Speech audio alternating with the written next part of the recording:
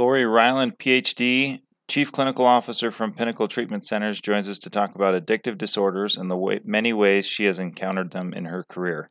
She talks about being aware of her own vulnerabilities, having lived experience, the evolution of the industry, and her work with Pinnacle. Enjoy. Welcome to the Illuminate Recovery podcast. We shed light on mental health issues, mental illness, and addiction recovery. Ways to cope, manage, and inspire. Beyond the self-care we will discuss, you may need the help of a licensed professional. My name's Kurt Neider. I'm a husband, a father, entrepreneur, a handyman, and a student of life. I avoid conflict, I deflect with humor, and I'm fascinated by the human experience. And I'm Shelley Mangum. I am a clinical mental health counselor, and my favorite role of all times is grandma.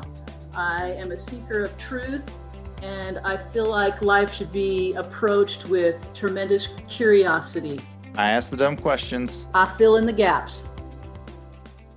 The Illuminate Recovery podcast is brought to you by Illuminate Billing Advocates. Make billing and collection simple with leader in substance abuse and mental health billing services. Verification and analysis of benefits, pre-authorizations, utilization management, accurate claim submission and management, denial and appeal management, and industry-leading reporting. Improve your practice's cash flow and your ability to help your clients with Illuminate Billing Advocates. Today, Kurt and I get to meet with Lori Ryland. Lori is a PhD with a lot of initials behind her name. She's the Chief Clinical Officer at Pinnacle Treatment Center. In 2017, she was given the Outstanding Alumni Award for her contributions in the field of addiction. For over 20 years, she's been working with addictive disorders, serious mental illness, and developmental disabilities. She's very proficient in accreditation and regulatory standards. She's also trained in Black Belt Six Sigma methodology. In her doctoral dissertation was on anger management strategies with the inmate population, and she has a lot of other very significant accomplishments and awards that we won't hit them all because it would make you sound really incredible. But Lori, I love that you're with us today, and I'm so excited for some of our listeners to get to know you a little bit better because I love the way you think about treatment. Thank you, Shelley. I'm so happy to be here. It's kind of exciting. I know you've worked with Pinnacle for a long time and you've been in the industry for a long time. Maybe talk for a little bit about how you ended up in substance abuse and mental illness, because that's not everybody's dream and desire. It certainly wasn't mine, but it sure seems to, it kind of, like it chases me. I don't know. I kind of like, no, I want to go here. And it goes, oh, no, you're not. You're coming back here. So talk about your journey. Right. And you know, you couldn't have said it better. I couldn't have said it better myself. That's sort of what happened to me as well.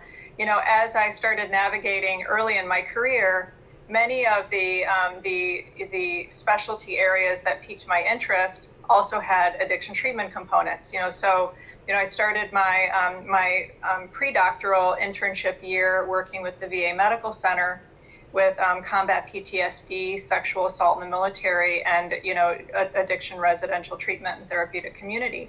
And in every realm that I worked in, addiction was a prevalent issue. So I started out, early on, working pretty closely with addictive disorders, and it just, as I gained more expertise throughout my career, it just became more clear that this was an area that was particularly interesting to me. I've worked in various aspects, such as with serious and persistent mental illness, with co-occurring specialty disorders, and even behavior analysis. I do a lot of work with acceptance and commitment therapy and contingency management in what we do. Very cool. Very cool. And I can tell that you're more on the technical side, meaning you know the words, right? You know all the technical stuff, and the best practices, and applying those in treatment, which is important. That's an important aspect. Whereas maybe someone who's sitting down with a client, and using motivational interviewing isn't going to maybe use the same kind of terminologies that you do. Oh, absolutely. That's definitely the case. I do work more on that side of, what works, what do we know and what does the research show that is effective with our population? And, Pinnacle strives to, not only be innovative, but to make sure that we're using, behavioral treatments and medication-assisted treatment that has been shown to work, and that we have, excellent ways to track whether or not patients are able to access our services and whether they're receiving enough of our services in order to be successful in recovery. That's a good explanation. I'm thinking about the best practices, right? The best practices, we do research and we try and figure out what's working best. And we know that research is only as good as the data. Right. And so, but it helps us get a little bit closer. Has there ever been research that comes out that you kind of go, really? Like, I don't think that's true. I don't know if you have an idea, but I'm thinking about like medication-assisted treatment, right? In the recovery industry, the old school thought process is if you're on any kind of medication, you're not really sober. And Right. we've been fighting that stigma and that thought process for a long time. I'm wondering if you've come across any like that or want to talk about, the MAT, because obviously it's very valuable. Absolutely. And, that's a really good example because, having worked in the industry for over 20 years, there have been a lot of changes that have occurred in the addiction treatment industry in the past 20 years. So, part of, being aware of, trends and improvements in treatment protocols, we're able to see, that, we're able to adapt and change as better technologies come in. Now, medication-assisted treatment has been proven to be even more effective than medications alone and behavioral treatment alone, because although some, think medication-assisted treatment is literally just medication, it's not.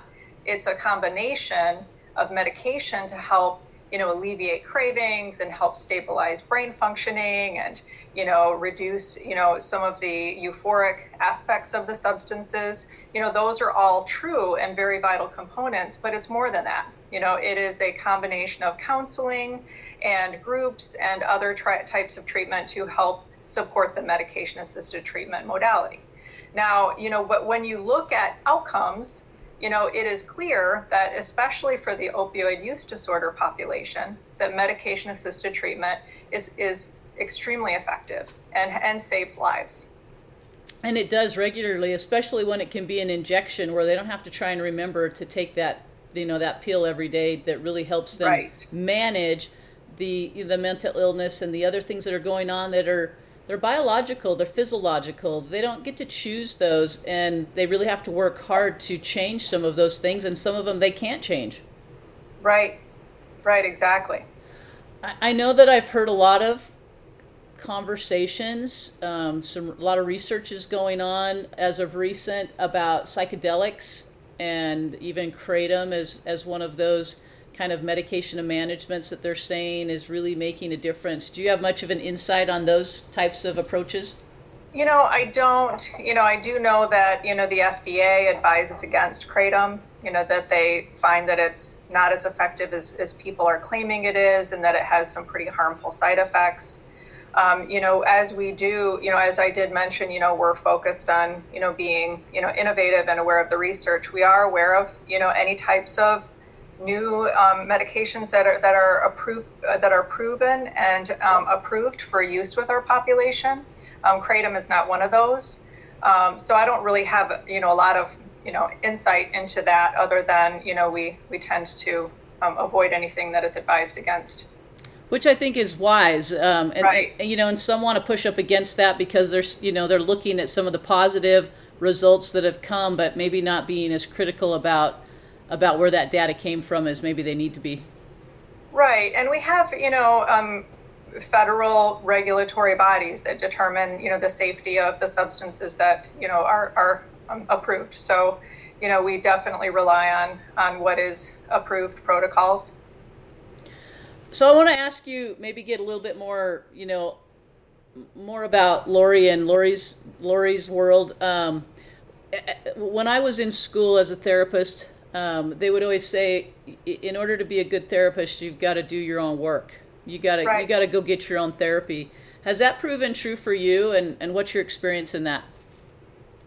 That's a really good question. And I definitely think there's truth to that. That if we're not aware of our own vulnerabilities as just being humans, all humans have vulnerabilities and issues that we deal with. If we're not aware of our own, we can't really help others to the extent that we can if we're aware. I, for one, I have a daily meditation practice, so it's just a part of my life. It's something that I do regularly, and I think it's extremely important to me because it helps me be more present. Even when I am working with a patient, I want to be there with the patient, and I want to be as present as possible and not caught up in my own world, right? That's not going to be very helpful. So, that's just one example. But obviously, if someone has, let's talk about, what is what does happen in our field, which is, we strive to hire people who have lived experience, right? So, when you're hiring someone who has lived experience, that's great, and that person can really connect at a real level with that patient. But they also need to realize that it may not be the right industry for them if they're consistently struggling and they're finding that it's more difficult to maintain their own recovery because of the work they're doing. So not being aware that is an extremely stressful situation, for someone who is in recovery to be facing, situations with people who are using and actively relapsing and, overdoses, that it can be very trying. So it's definitely important for someone who has, addiction history, trauma history, different types of significant issues that they're doing their own work in addition to doing treatment. Otherwise, it could harm them. It could also harm the people they're working with. Well, and it's absolutely vital. I remember, being taught about, transference and countertransference in school, and they would talk about it. But it wasn't until I got into practice and watched it happen to me that I went, oh, I had no idea that it could show up like this, right? Or that I could get triggered because this is something that's going on in my life. And so learning what I might want to avoid, right? The types of therapy approaches or situations that I might want to not focus on because those are harder and I need to do more work, right? And the thing that I really love about that approach and what you talk about is that we have the right to be human, and that it's not shaming, right? There's so often Absolutely. that we feel shamed because this comes up, like somebody that, struggles with PTSD. They've had lots of trauma. That's not just going to go away, right? They can continue to do work on that, but that's going to show up sometimes, and they've got to learn how to self-care there too. Absolutely, and that does touch on another area that I've worked on a lot in my positions, not just this one, but when you're working in addiction treatment, which is really not easy, right? I mean, there are some challenges that come, with working with the addictive population. You need to make sure that the treatment that you're providing is hopeful, it's motivating, it elicits people wanting to come into treatment, that they want to work with you. At times, you may run into a staff member that their response to addiction is punitive, or blaming, or it exacerbates that shame response. And you have to be ready to address that and to work through it with the staff member, or work the staff member out of the position if it's not the right position for them, because it's just not effective. So having expectations within treatment that if you don't do X and Y, you're going to be punished it's not treatment. It's not, but isn't that how treatment started? It used to be so punitive. It's like, no, and we're going to break you down, and we're going to build you back up after we do that. And I'm like, yeah, that's traumatizing if you ask me. Right, and the expectation that if someone isn't, begging for treatment, they're not at rock bottom. I mean, there's a lot, we've come a long way in treatment as far as understanding that we meet patients where they are, that wherever they are showing up, that's fine. I guess, as an industry, we need to be not too hard on ourselves because, even the payer expectations have changed significantly. So being able to get authorization for treatment when a patient is not at the very end, right, is a huge win, for us and for treatment, because it is more respectful of where the patient is, and they don't have to have lost everything in order to get treatment. Yeah, definitely. That's come a long ways. And there's days that we fight for, for a client's benefits or authorization. And it's like, what? This person is legitimately suicidal and you just turn them down for residential treatment. Like you really want to take responsibility for that? And every now and then you just get someone that goes, yeah, I'm going to do that. And I'm like, oh, that's a bad idea. Like, that's so bad. Yes. It's not right, right? I wonder, Lori, if you could talk a little bit about your experience working with the VA, because I know that they do a lot of real cutting edge kinds of research there. And it's probably been a while since you've worked there, but I'm curious what your experience was there. That it is, and I'm sitting here, calculating in my mind. I'm thinking, oh my gosh, it's been 21, 22 years since I worked at the VA. So I mean, that was just yesterday. Like old, actually, but no. So my experience with the VA was a very positive one. Like I said, I worked in both the residential treatment unit for combat PTSD. And then I worked with a women's unit that at the time was, all women, but it wouldn't have to be women, that was focused on sexual assault that occurred in the military, which was often by people they knew, right? And often, something that they weren't supposed to talk about or disclose, back then. It was just a very shaming situation. And then also, like I mentioned, residential addiction detox treatment. And there was a therapeutic community as well that I was part of that was set up in like a barracks scenario at the VA campus. So I really had a good experience. Now, I do have colleagues that have continued their work in the VA. And from my understanding, that it has just continued to grow as far as improvement and treatment and modalities, just like our industry as well. So a great deal of respect for the work they do with the VA.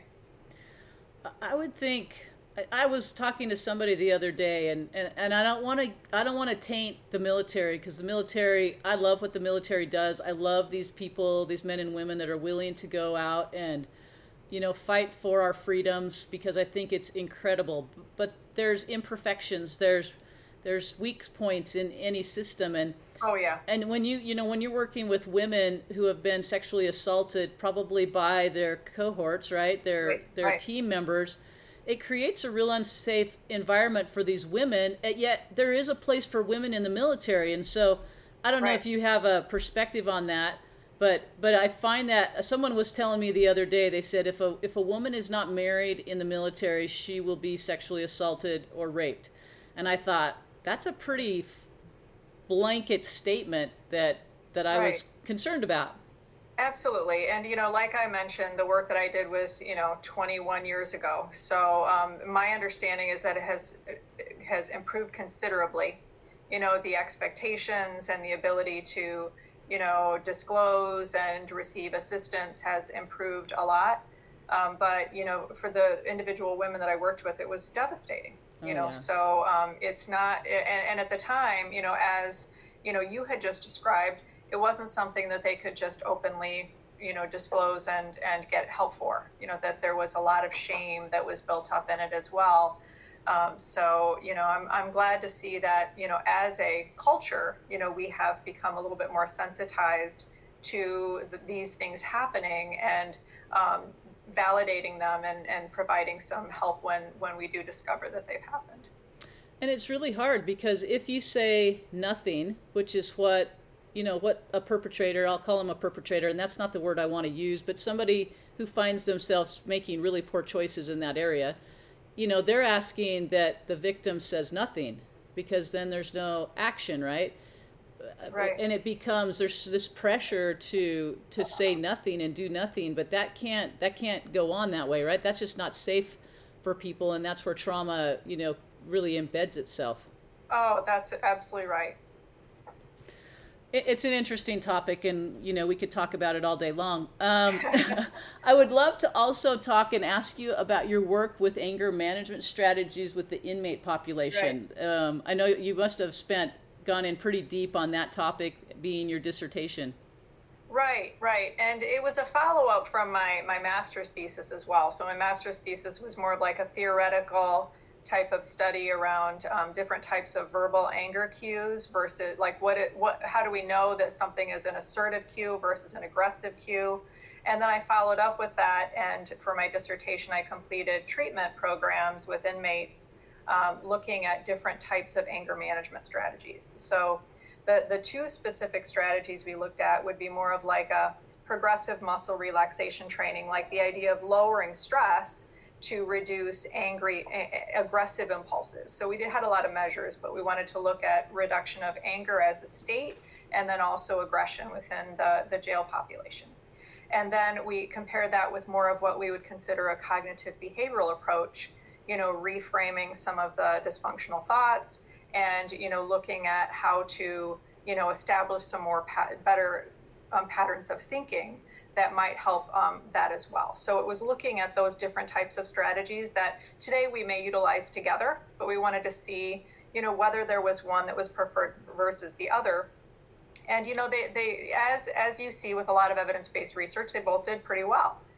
So they both had some improvement in the reduction of aggressive impulses and improvement of the state of anger, or reduction in the state of anger. But what one would have considered at the time, that saying, oh, no, you're just stressed out, let's reduce your stress, might be more preferable to your thinking is not right, right? That, both were pretty well tolerated and they did a pretty good job. So that was it was a fascinating, study. I had really good participation. I was a little bit surprised though, because going into the study, I had this expectation that, what I would imagine would be a group of, like domestic violence adult men, that would be the makeup of my population. It ended up being just a very young, like 19-year-old, impulsive, anger, like aggression, violent outburst type of population, which I didn't really expect. But that's what it ended up being. It was a much younger population than I had anticipated. Technically adult, but much younger than I thought.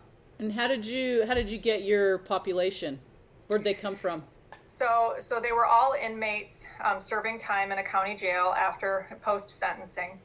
All of their charges were violence related, and or aggression, or even property destruction. Had a few of those, but the participation was voluntary. We went through the IRB, to make sure that it was fully approved, because they're considered a protected population because they are incarcerated. But, it did work out to my favor that although it was voluntary, they seemed to really enjoy getting out of the cell and coming to group and sitting in group together, right? So it in and of itself, they preferred that to being in their cell. So I had really good participation. I gathered data for approximately about a year, and then did the statistical analysis after that. Huh. That's fascinating. Did you have criteria around substance use and Yes. what that looked like? Yeah, so we actually did what you call a DISC, a diagnostic structural interview, to ensure that we understood the population would be those needing treatment in order to participate. So we had a breakdown. There was a significant portion of the population that had addictive disorders as well, but also some mental health issues were predominant. Very fun. Yeah. How much research do you get to do now? So that's a really good question. A large part of my role is associated with outcomes and ensuring that we're tracking outcomes, that we're utilizing the data that we're gathering in our electronic health records, and that we're able to assess whether or not our programs are effective. So although I wouldn't technically call it research, we do statistical analysis on change scores. We do, track, like I had mentioned, the quality of life indicators earlier today as well. So to me, it is very much in alignment with the research aspect. It's just not technically research. We're not publishing it. Yeah. What do you so talk about your work with Pinnacle? What, kind of what Pinnacle does, where, maybe where they're located and the type of population that they're working with. Talk about that a little bit. Okay. So Pinnacle is an organization that treats addictive disorders. We provide all levels of care that one would encounter in addiction treatment, from, looking at, medication-assisted treatment programs, outpatient, partial hospitalization and intensive outpatient programs, residential treatment, detox. We have, one of our facilities is in a hospital as well, as a detox wing. We are located in 8 states, California, Indiana, Ohio, Virginia, Kentucky, Georgia, New Jersey, and Pennsylvania. So each state we have, a different array of treatment services that we provide. And some of our states we have the full continuum, and some we have a partial continuum of care. And then we engage in referrals as well if we have, if the patient that we're working with has needs outside of our continuum in that state. So we treat primarily addiction primary disorders, although, as one could imagine, anytime you're working on addiction treatment, you're going to have patients who have some mental health issues and concerns as well. That's a lot of states that you work in. How do you manage all of it? So, we have an amazing team. We have a very dedicated team that is focused and passionate about doing this work, right? So we're focused on trying to make significant improvements in the quality of life for people who have addictive disorders. So all the way from, do we have proper access? Can patients get into treatment? Do they have any barriers that we can try to remove? We have an integrated call center. So patients can, pick up the phone, or loved ones can pick up the phone, get the call center, and have that person connect them to resources in their area. So, the team is phenomenal, and we're very focused on making sure that we're providing the best care possible. So you talked a little bit about, staff members that may tend towards a little bit more punitive approach. Right. And how to train that or shift their position depending on what they need. And also meeting a client where they're at. So, right. If you were to have a client come in, and I think we've talked before, probably not, not in this episode, but we've talked before about, homeless population, when someone comes in with serious, persistent mental health issues, that you have to make some hard decisions there sometimes. But I love the approach, so I'm going to try not to read too much into it, but how do you look at someone like that? Right. So I don't think it's that unusual, because if you think about it in any setting, if you're talking about a pediatric ward, if you have a patient, if you have a nurse that just doesn't like kids, right, for whatever reason, it's just not the right fit for them.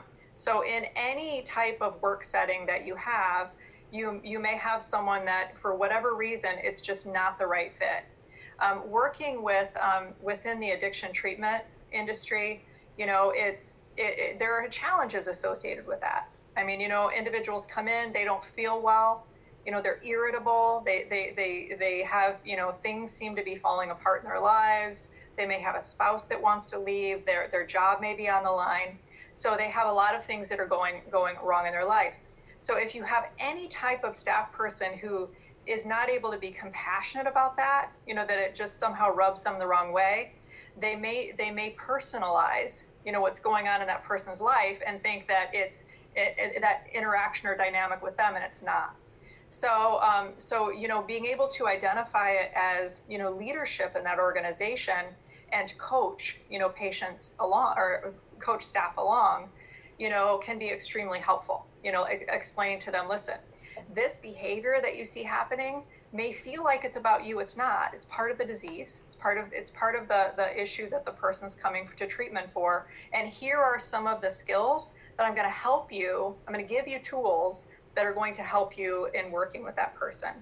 If you don't do that, if you don't provide that additional consultation and training and support for the staff, then you'll start to see things like, one more time you do that and you're out of here, I'm kicking you out, and you don't want to see that. You want to see programs, trying to improve so that they can better meet the needs of their patients, not, moving patients along because they don't fit what they want in the program. It's just a slightly different way of viewing it, seeing it as the patient's just the patient. How does my program better meet their needs, as opposed to, identifying, this is a patient I just don't want in here, so I'm going to move them along. That's not treatment. So we really want to make sure we're addressing that. I love that, really compassionate approach. And when you have a client who comes in and really just isn't a good fit for your program for whatever reason, it's very tempting to say, look, you just don't fit into our culture here, and we're going to have to, send you away, which is, feeds into that very abandonment issue that most of them have, and the connection issue that most of them have. That's probably, excuse me, at the core of half of their illness, right? And we're going to repeat it. That is such a great point, and I'm so glad you brought that up, because you're right. So if you have, and here are some things I look for when I'm looking at a patient who is either at risk of being discharged administratively or has been discharged administratively. A couple of things I'll look for is, what were the interventions that we tried to use to help with the behaviors that came up that were disruptive or identified as needing to be addressed? Now, don't get me wrong. If we have, we're residential treatment, we're not a lockdown facility. So if a patient comes in and is exhibiting dangerous behavior or violent behavior, it's not the right level of care. But some of the behavior is just, challenging behavior, right? So if challenging behavior came up, let's say it's cursing, walking up and down the hallway, fist clenched, cursing. Well, that's not ideal, right? It's not going to be very helpful in recovery. It's definitely a behavior that we may see. So what are the interventions that we try to use to help that patient learn new behaviors to have them be more successful in recovery? So I would expect to see that there are some behaviors or attempts to provide some interventions to help that patient be more successful in treatment. So that's kind of what I would look for. I would want to make sure that we're doing everything we can, that we're expecting challenging behaviors first, that it's not an anomaly. We expect that people will come in and they'll struggle, and that we have tools for the staff on how to help the patient learn new adaptive behaviors that help them be more successful. And that I want to see some of that in the treatment process prior to reaching the end of the line and saying, okay, you can't be successful in our program because, well, we haven't really even tried, right? So, and our programs are really good at that. We do have some really solid trainings that we do to make sure that staff are aware of how to handle challenging behaviors and how to work with the patient and keep them engaged. I love that approach. It makes me think. I'm thinking about clients. This is a population that comes with a lot of trauma often. Right. I mean, very few of them do not have experienced some significant trauma. Big T's, lots of little T's. And especially when that comes from their childhood and they've experienced it, that's what they've known. They really have the capacity to use, and they're all a little bit different, but they've learned how to use language to their benefit, right? Either to calm everybody down and keep the peace, or to really dig, right? To dig in, right. And they'll know your weaknesses and they can use that. Yes. Or right, these guys have some skills. These people have some skills that if you haven't done your work, they're gonna send you off the charts and triggers because they know how to protect themselves. Right. And at times the behavior so behavior has a function, right? Behavior just doesn't tend to be random. It tends to have a very specific function. And sometimes the behavior is, don't mess with me, right? and in the setting where that person came from, it may have been very adaptive, very helpful. But then when you're trying to help improve connection, right? Because as we know, lack of connection can fuel addiction, right? So we want to help build connection and build trust, which is not easy, right? And then at times, if you see where the person engages in behavior and they're, like you said, abandoned or kicked out, that reinforces that belief of, okay, there's just something really wrong with me because look, even you abandoned me, right? So we want to try to avoid that and try to make sure that our programs are designed to meet the patient where they are, that we are highly skilled and we're able to help them with whatever comes up, to the extent that we need to keep everybody safe as well. Yeah, it's incredible work, and I say it's a challenging population, and you've talked about that too. But it's also these are some of the most highly functional, intelligent people that I have ever met in my life. That right. They have skills and abilities that, with just a little bit of tweaking, they become some of the most successful people in the world.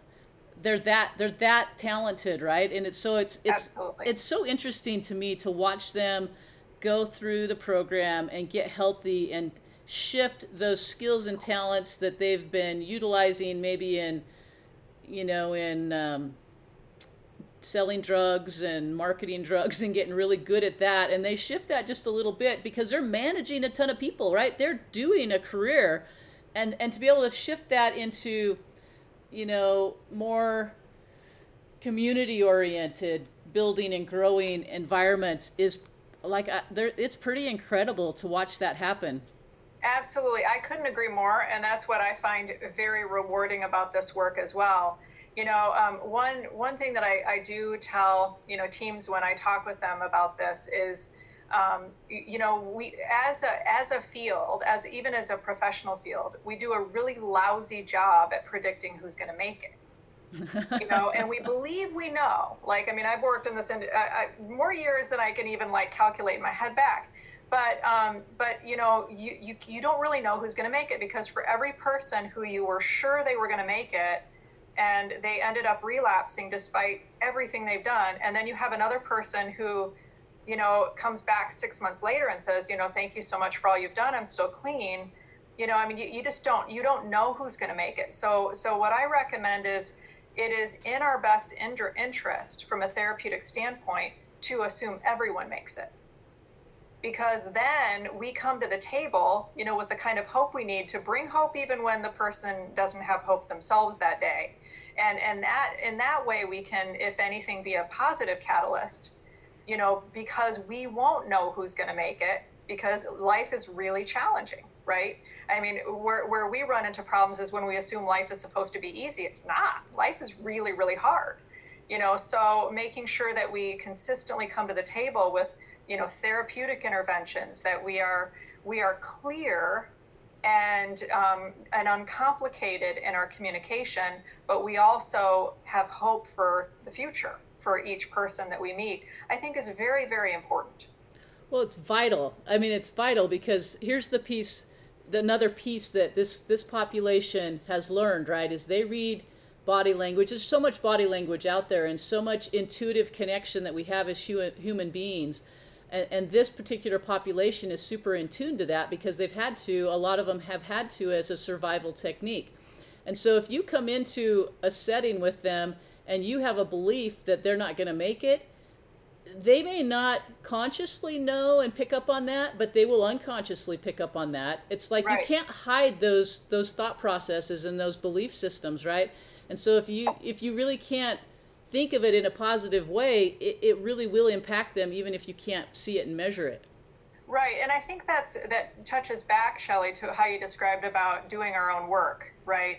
Because we need to come to the table being not just hopeful for the patient, but hopeful in general, right? That things are going to be okay, that we can navigate this world and find our way, because when we're working with someone, it's so critical that we are authentic and that we're open and authentic as human beings, because we expect that they're going to be authentic, open, and honest as well. So if we can meet them there, even if we're telling them something that they don't want to hear. I remember talking with a wife once, where she's like, I'm going to divorce him. He's never going to see his kids again. I said, he will see his kids again, right? So, but let's talk about this. So I mean, just being honest and being able to understand and have compassion, but also be frank, right? I think there's a lot of value and power in that when they can have someone who is going to just be honest with them, right? Be honest but caring at the same time. Right, and be realistic, because there's so much irrational thinking and hurt and pain that comes right. up in those conversations, and to be able to, state the obvious, like, well, it doesn't really work like that, and I recognize right. that you're hurting and you're in pain, yes. and that's where you're coming from. Let's deal with that so that you right. can be present with, because of course you want their father to be in their lives. Of course you want, right? That's really what you want, your kids to be healthy. You want what's best for your children, but you're hurt, and there's been a lot of pain caused here, right? And it's so important to talk about what's going on. Right, exactly. Yeah, it's hard stuff, and people have hard things. I love what you said, right? Life was not supposed to be easy. We want it to be, right? That's why we have an opioid epidemic, because we wanted to escape from all of the pain, and somehow we've got to have a pain-free life, and it just isn't. It's not supposed to be that way. That's not human existence. Right, it'd be nice, but it's just not. And to the extent that we can recognize that it's okay to hurt, right? It's okay to hurt, and that it doesn't last forever, and that there are days that are going to be good days, right? So let's talk about how to find that balance. And it's interesting, as I've done my work, and as I've worked through my my pain and my trauma and my whatever, I find that, and I've heard people tell me this, right? They would tell me this over and over again. It's possible to feel joy in the hard, in the really difficult, and I'm like, I don't know what you're talking about. But today I can say, I can be in the middle of something really emotionally hard and go, I am so grateful, right? I am so grateful that I made it through this part so I can manage this part, or I'm so grateful the sun is shining today, or whatever that is. And those are skills that you really can feel joy in the hard. Right. Beautifully said. I couldn't agree more. And I think the challenge with that is that if we are not being stretched, if we are not being challenged, then we're not growing. And that's stagnation. And I don't think anybody's happy there either. I agree. So, Lori, I love that you come on, and that you've got the background that you do, because I love the research piece, and I love picking brains and going, what about this? Because the one thing I love more than anything is to learn, right? To learn something new. Me too. And so I love that you bring that to the table. I have a feeling, I know that Pinnacle does a lot of really good work and good quality work, and is continuing to improve.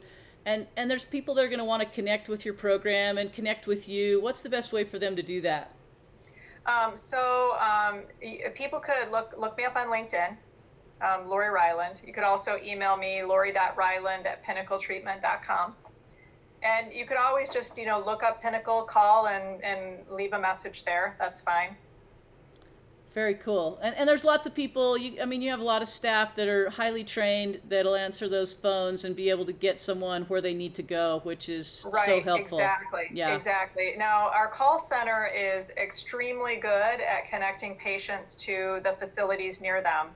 In fact, they would know much more than I would as well. If any particular state, any community within that state, what are the resources nearby? They're not even just our resources, but how to connect patients to what they need. They would be the experts in that. But if there's something specific that I can answer, I'm happy to take the call. Very cool. Thank you for that. And one last question, just because I might need something really cool to read, is do you have any books that are top of your list that like you've recently read, or that you come back to every year, that you would recommend? I'm reading a book right now called Clean. That's really good. It's like a history of, addictive treatment.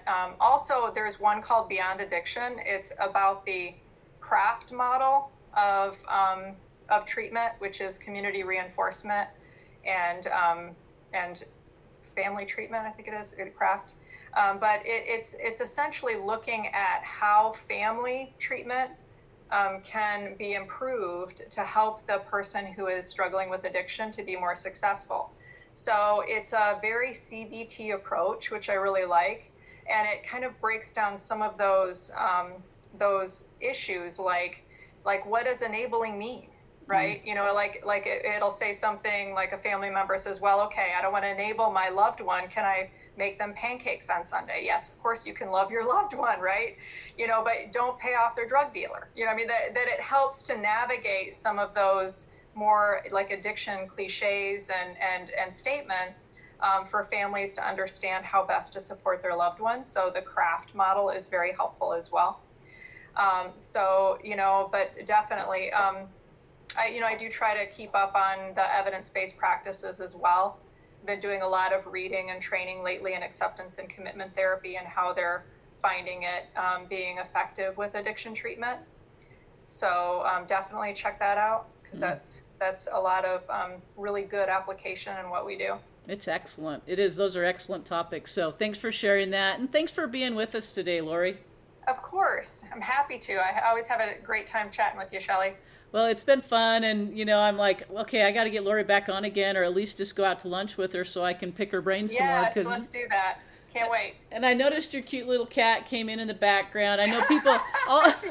all the listeners can't see, but they'll be interested to know that she jumps up in the windowsill and walks behind the stuff, and she's just as cute as can be. So yeah, her name is Karma. That's my little Karma kitty. She's black and white, and she's beautiful. So anyway, fantastic. Thanks, Lori. All right, thanks, Shelley. Have a good one.